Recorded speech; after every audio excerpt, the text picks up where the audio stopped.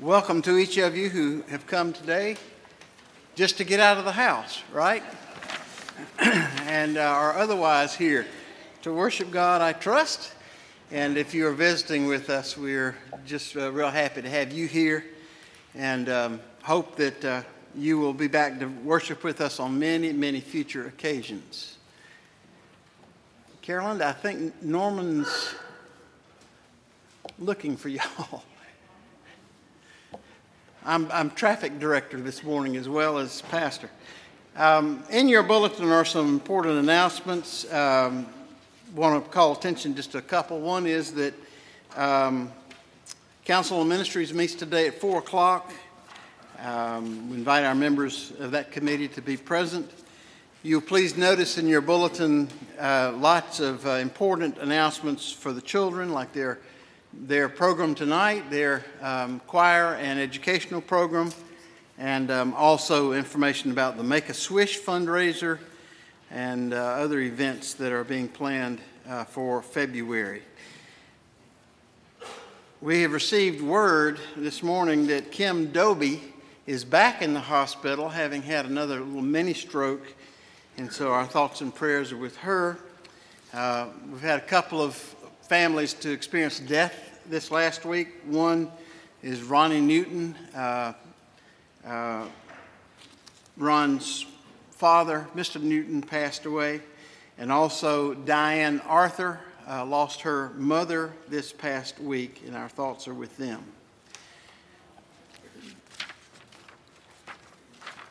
Other announcements. Oh, I know what else I wanted to point out. I got to point this out.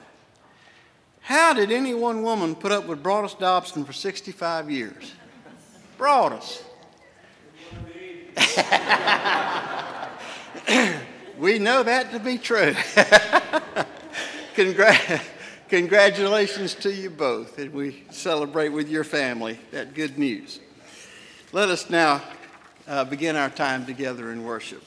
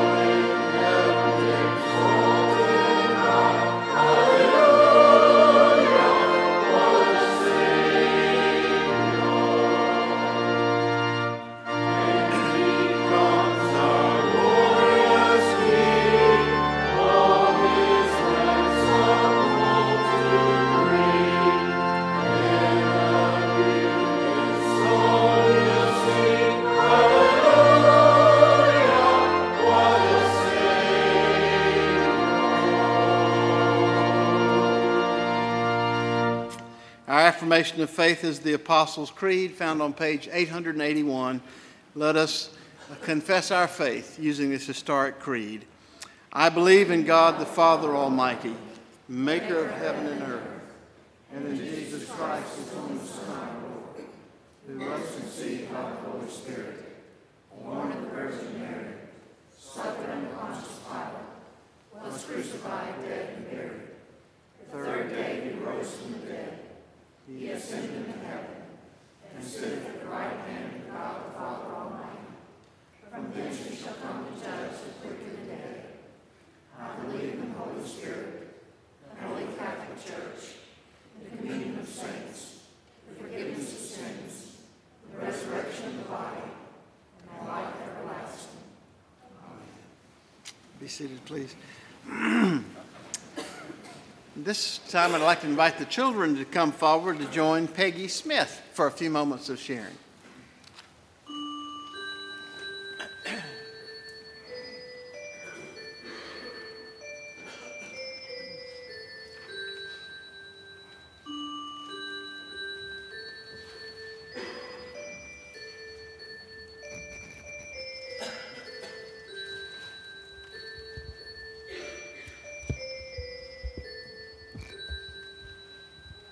Good morning. It's been an exciting week, hasn't it? I kind of got tired of staying at home. How about you? Yeah, I went kind of stir crazy. This is what part of my yard looked like last Sunday morning when I woke up. What do you see? Dirt. That's kind of what it looked like. And, I went to bed and they said it was going to snow, and I really didn't believe them. And I woke up, I don't know why, but I woke up about 4:30 in the morning, and I just said, let's see what's happened. And I looked out my window of my bedroom, and I just could not believe it. It was beautiful. It was beautiful. It had snowed.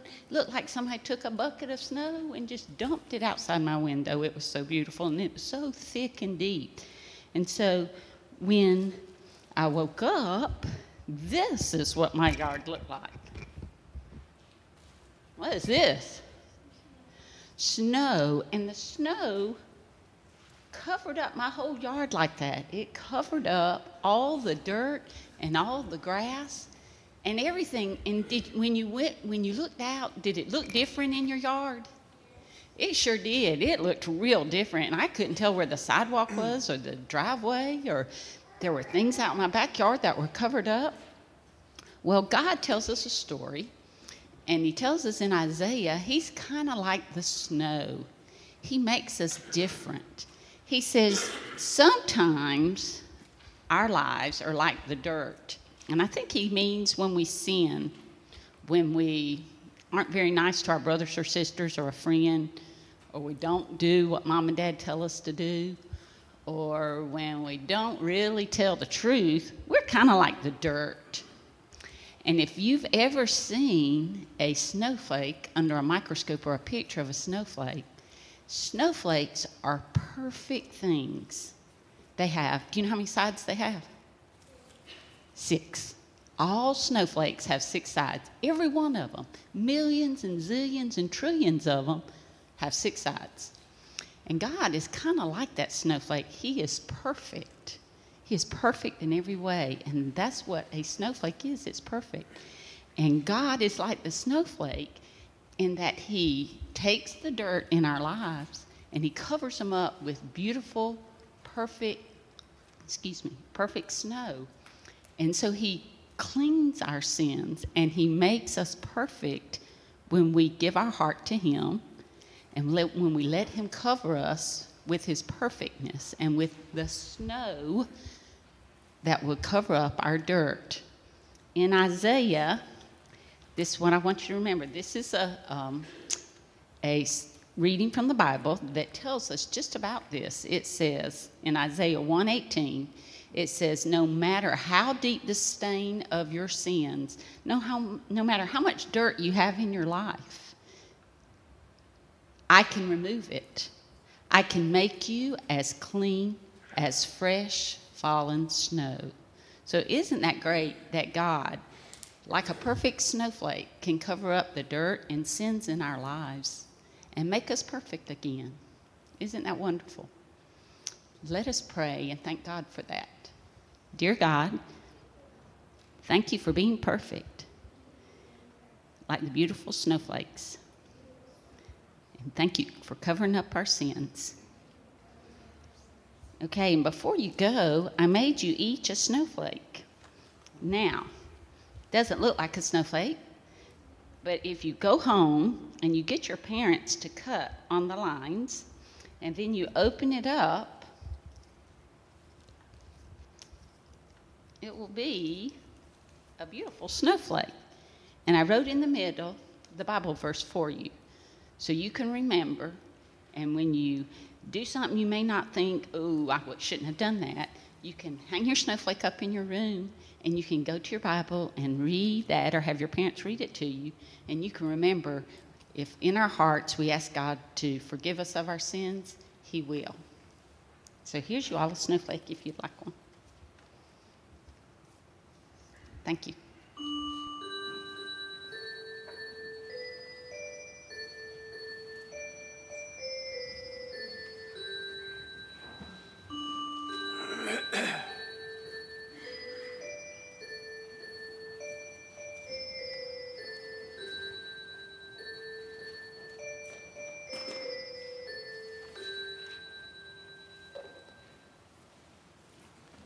I thought you'd brought me some snow ice cream. I got excited.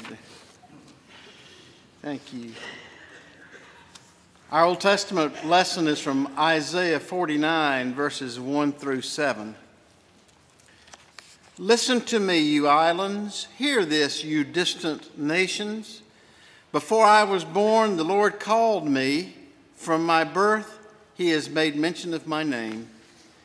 He made my mouth like a sharpened sword. In the shadow of His hand He hid me. He made me into a polished arrow and concealed me in His quiver. He said to me, you're my servant, Israel, in whom I will display my splendor. But I said, I have labored to no purpose. I have spent my strength in vain and for nothing.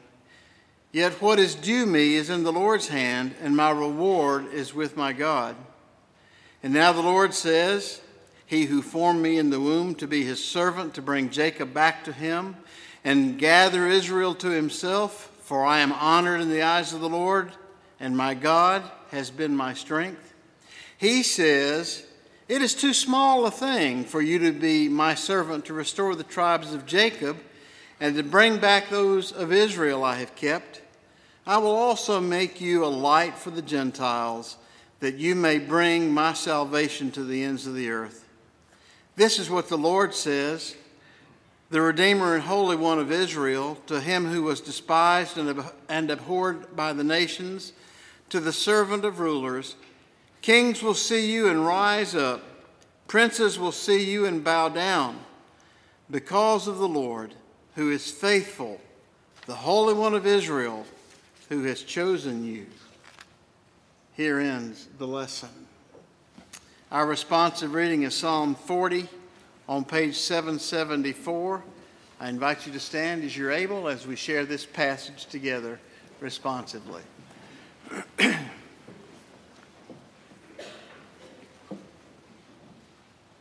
I waited patiently for the Lord, who inclined to me and heard my cry. The Lord drew me up from the desolate pit, out of the miry rock, set my feet upon a rock, making my steps secure.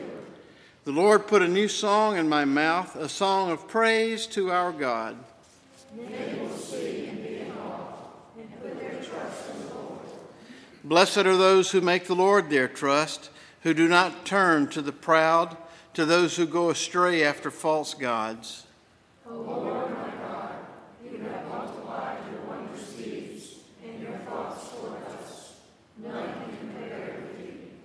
Were I to proclaim and tell of them, they would be more than can be numbered. Sacrifice and offering you do not desire, but yet they will be in a holy year. Burnt offering and sin offering you have not required. Then I said, Lord,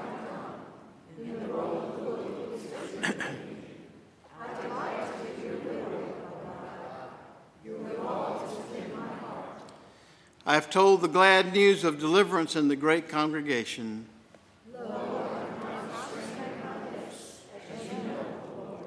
I have not hid your saving help within my heart.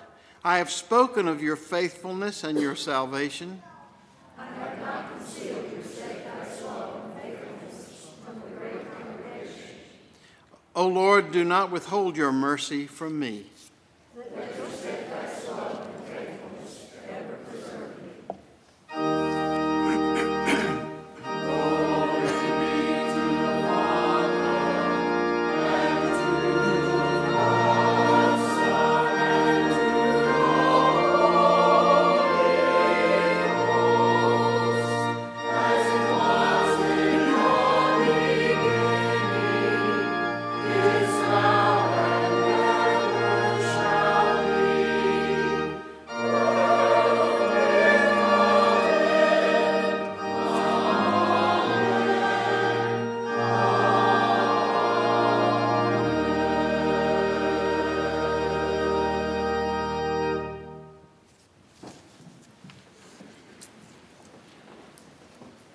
Our epistle lesson is 1 Corinthians chapter 1, verses 1 through 9.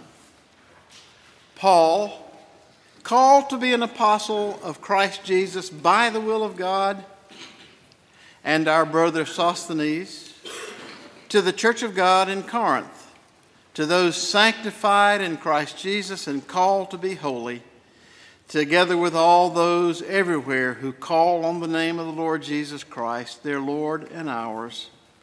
Grace and peace to you from God our Father and the Lord Jesus Christ.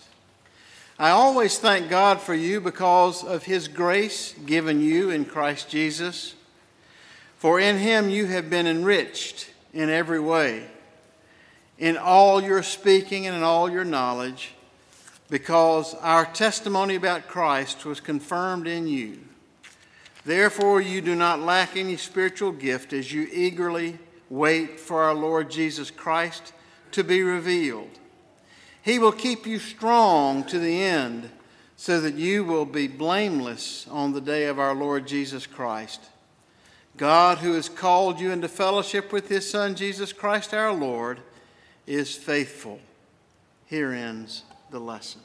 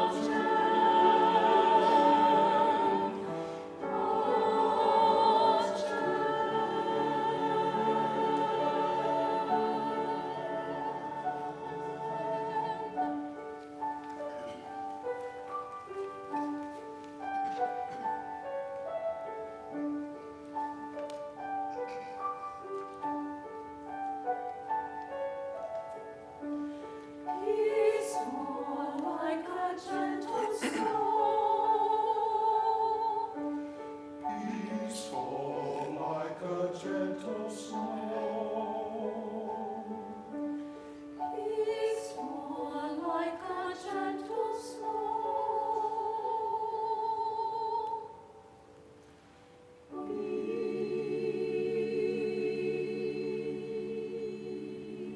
Peace.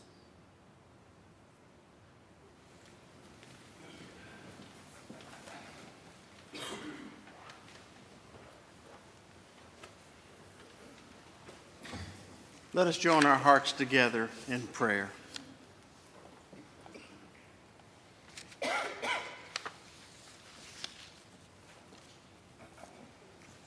We thank you, Lord, that you have called us to belong to you, and you have provided the way for us to return to you. You have provided insight that we might know what you are like, and revealed yourself to us in some wonderful ways through the Scripture and also through the teachings and the person of Jesus Christ. We're thankful that those that you have called, you have also justified and sanctified. You have cleaned us up from our sins, and we are thankful to be like that muddy hillside that was covered over by beautiful bright snow. How good it is to know, Lord, that you are the Lamb of God who has come to take away the sins of the world. That you are the one, Lord, who has been sent to be the one who would take away our sins so that we might be guilt-free and be able to come into the presence of Almighty God with a clean conscience and with thanksgiving. And Lord, we know that in the Old Testament only one person could appear and approach your holy presence in the temple, and yet you have provided us a way through Christ to come right into your presence each and every day, to live in the presence of Almighty God, but to not be afraid of your holiness, for you have made us free of sin, and we're grateful for this. Lord, we pray that you would enable us to live a life every day that points to the one who is the Lamb of God and the Savior of the world. We remember how John the Baptist came with one main mission, and that was to prepare people for the coming of Jesus into their lives and to point him out to them. Help us to be like that. Help us to live our lives with one main point always, to help prepare people for the coming of Christ into their hearts and to point him out as the one who brings peace and joy and hope to all of us. And we are grateful for the forgiveness that can be found through Christ. We are grateful for the peace that can be brought into communities through faith and trust in Christ and loving one another. And we pray, O Lord, for your work to prosper through us and others in our community, that we might be about that work of reconciling people to one another. Lord, our hearts are heavy as we remember people this week that are adjusting to life without someone they love, and others who are tending to someone as they see them get more and more frail by the day. We pray your strength to be with those who attend the sick, and for those who are mourning this day, may they find in you comfort and strength and hope. Lord, we believe that Jesus prepared a place for us to live in eternity in your heavenly home. And we believe this for those who we've lost, and we give you thanks that though they may feel lost to us, they are nevertheless found by you and preserved for all eternity in your presence.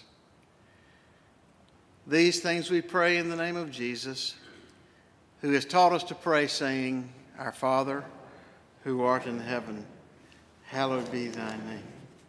Thy kingdom come, thy will be done, on earth as it is in heaven. Give us this day our daily bread, and forgive us our trespasses, as we forgive those who trespass against us. And lead us not into temptation, but deliver us from evil. For thine is the kingdom, the power, and the glory, forever. Amen. Now let us continue our worship of God by giving.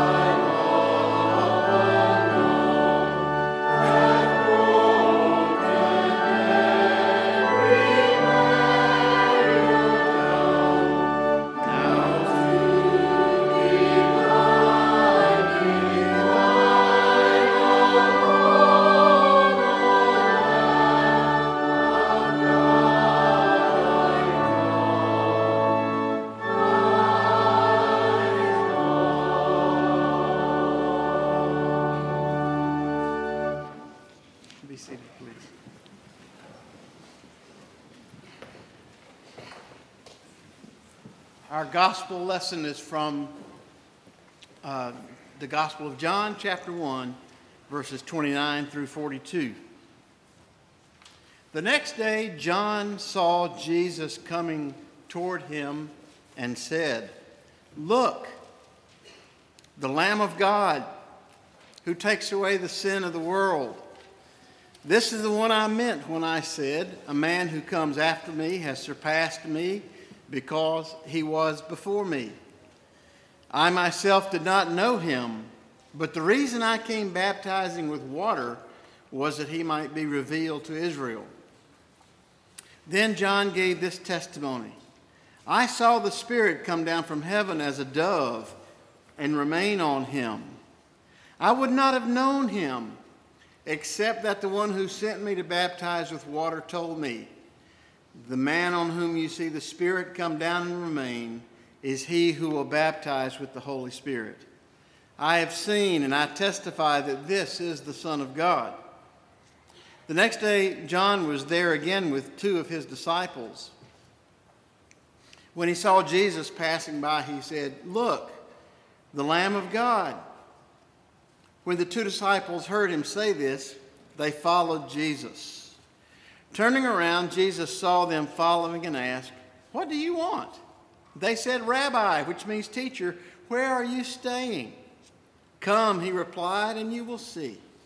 And so they went and saw where he was staying and spent that day with him. It was about the 10th hour. Andrew, Simon Peter's brother, was one of the two who heard what John had said and who had followed Jesus. The first thing Andrew did was to find his brother Simon and tell him, "We have found the Messiah," that is, the Christ. And he brought him to Jesus. Jesus looked at him and said, "You're Simon, son of John. You will be called Cephas," which, when translated, is Peter. Here ends the lesson.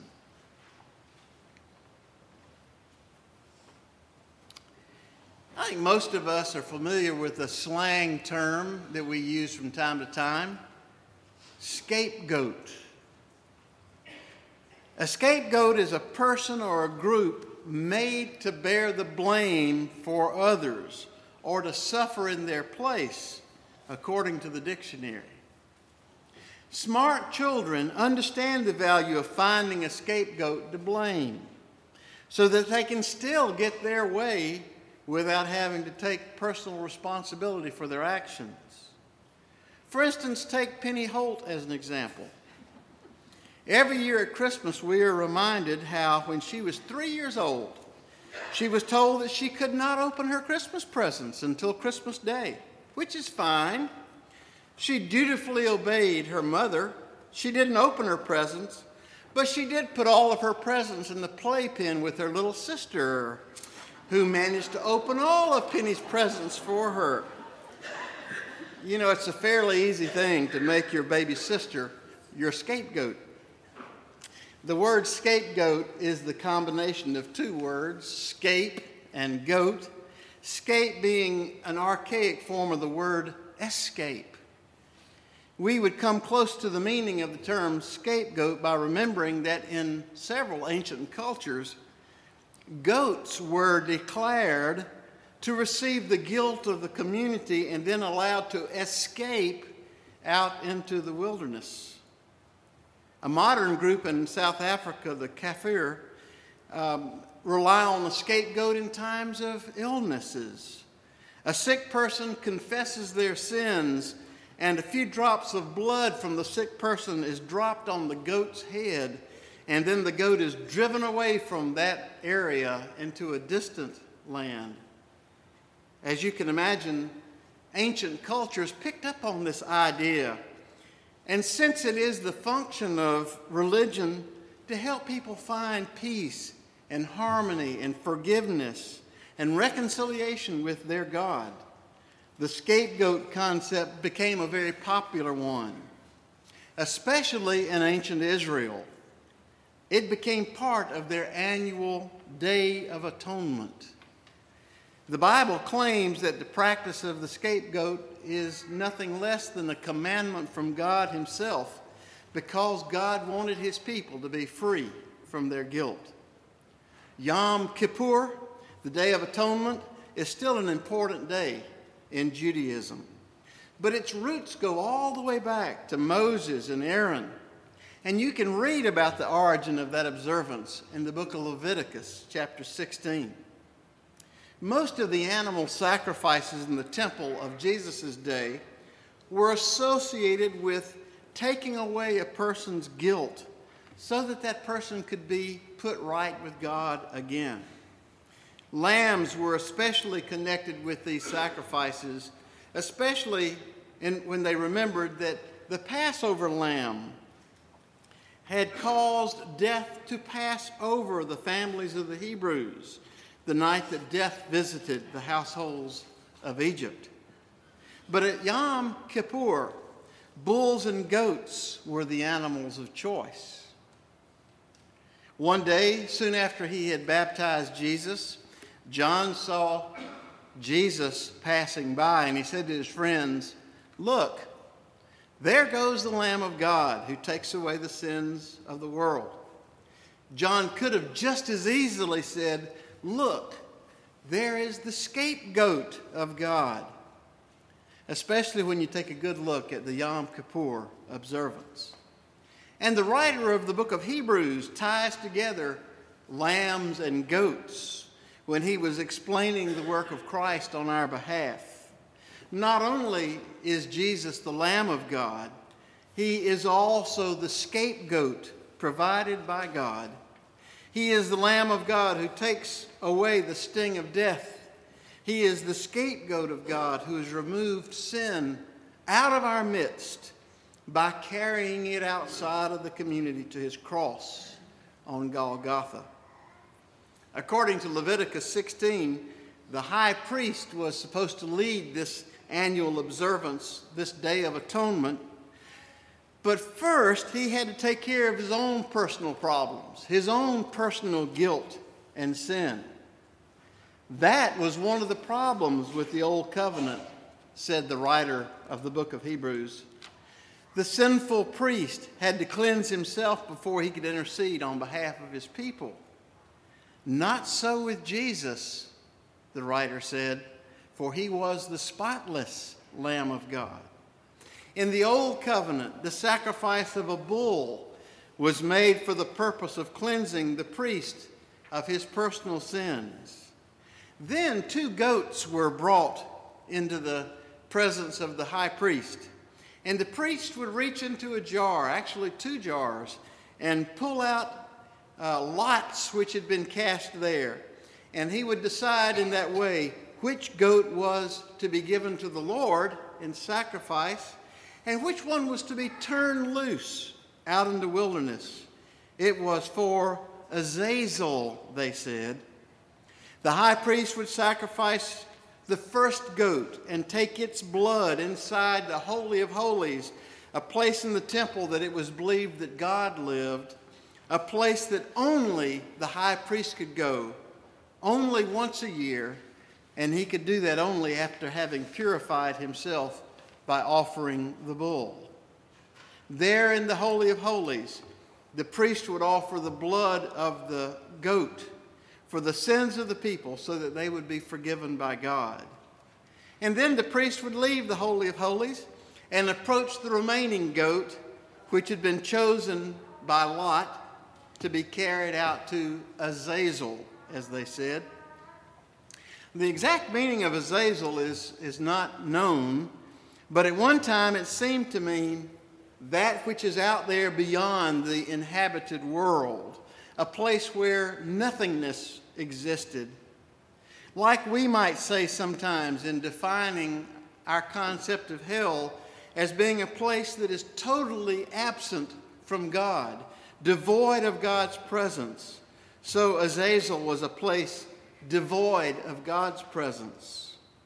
Later on in the history of the people of Israel, that word became associated with Satan, the chief of the fallen angels. It was his domain out there. So the priest would place his hands on the goat's head while he confessed every sin committed by the people of Israel during the past year. That might take some time, some years. And after the priest finished all the confession of sins, the scapegoat was led out of the community by someone designated for the job. And as the goat passed by the people, they would pull its hair as they shouted, "Bear our sins and be gone."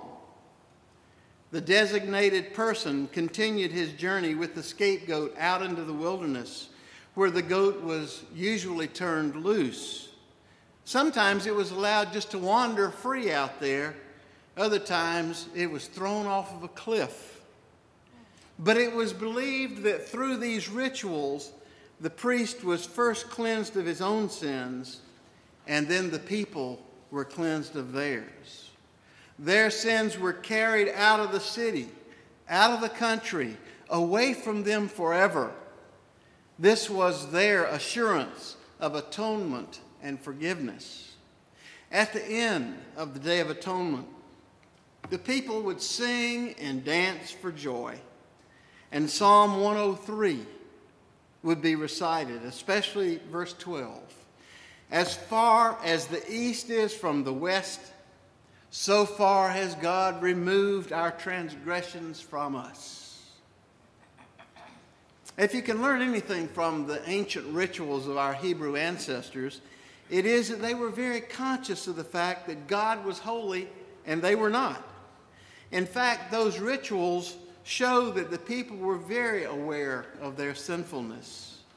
But the rituals also showed their belief that God himself had provided the people with a way of purification, a way to escape from their guilt. There was a way to atone for their sin and to be put right with God again. Their sins could be removed from them as far as the east is from the west. Now, if you'll picture a globe for a minute, you'll realize that there was a reason that the psalm didn't say that God removed the sin from us as far as the north is from the south. We know how far that is. That's a finite distance. From the North Pole to the South Pole is precisely 12,415 miles and 96/100ths of another mile. The earth spins on its axis, and the poles are 12,415 miles apart. But there is no east pole or west pole. You can go west, young man, as the saying says, and keep going west until you get all the way back here and keep going again. And you can keep going west for the rest of your life, and you'll never get to the farthest point west. The distance from east to west is an infinite distance.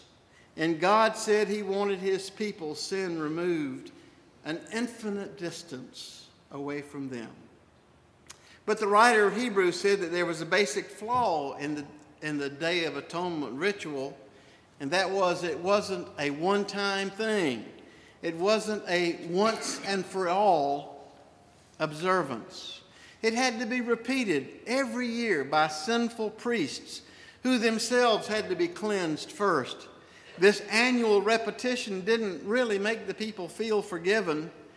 Rather, it had a way of reminding them over and over again just how sinful they really were. It took care of things on the outside of the body, but it didn't make changes in the heart. Most of all, it was a shadow of the real thing.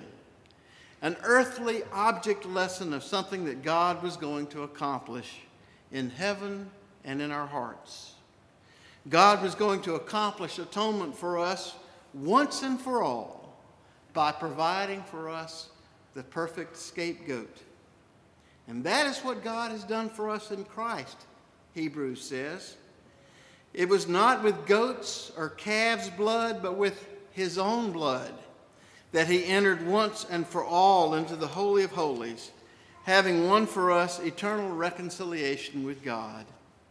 And if the blood of bulls and goats and the ashes of burnt heifers were, when sprinkled on the unholy, sufficient to make the body pure, then how much more will the blood of Jesus Christ himself, who in his eternal spirit offered himself to God as the perfect sacrifice, purify your souls from the deeds of death, that you may serve the living God, we read in Hebrews 9. Unlike the human priest, Christ had no need to make a sacrifice for his own sin. And then the Son of God carried the sacrifice of his own blood into the heavenly Holy of Holies, that place where God was, that only the perfect priest could approach. And just like the scapegoat, Jesus was taken outside of the city to suffer on the cross, to die in the wilderness and be buried in a tomb. Hebrews 13 says, "So Jesus also suffered outside the city gate to make the people holy through his own blood." The crowd heckled Jesus, unaware that perhaps they too should have been saying what they said on the annual Day of Atonement: "Lord, bear our sins for us and be gone," for that is what he did. Jesus, you see, was the scapegoat provided by God so that we might have the assurance of his forgiveness and new life in our hearts and the complete absence of guilt and shame from our lives. A few minutes ago, we sang a familiar old hymn, "Just As I Am." I purposely didn't make that the last hymn because I thought you might be afraid that we were going to sing 100 verses of it until someone came forward repenting. But in spite of its familiarity and emotional ties to us, I hope you heard the wonderful message. God loves you just as you are, without any plea or excuse, even though you're filled with conflict, doubt, fightings, and fears, spiritually poor, wretched, and blind, with nothing to bring to God except his invitation and Jesus' sacrifice for you. Just as I am, with Jesus as my scapegoat, I come. Then our last hymn is less familiar. Anne said she'd never heard it before this week. And I looked over the hymn book that Lynn Clark gave me when I first came here, and she had given it a C, which means this is at your own risk, preacher. But it's a wonderful hymn. And it offers Christ praise for his work as the Lamb of God. His name is high above everyone and everything, even Azazel's devils. His name scatters our guilt and turns our hells into heaven, it says. His arms of love embrace us and would willingly embrace the entire world. The hymn closes by calling on all of us to make it our business always to proclaim to the world, "Behold the Lamb of God. Behold the Lamb of God who takes away the sin of the world. Behold the scapegoat of God." Amen.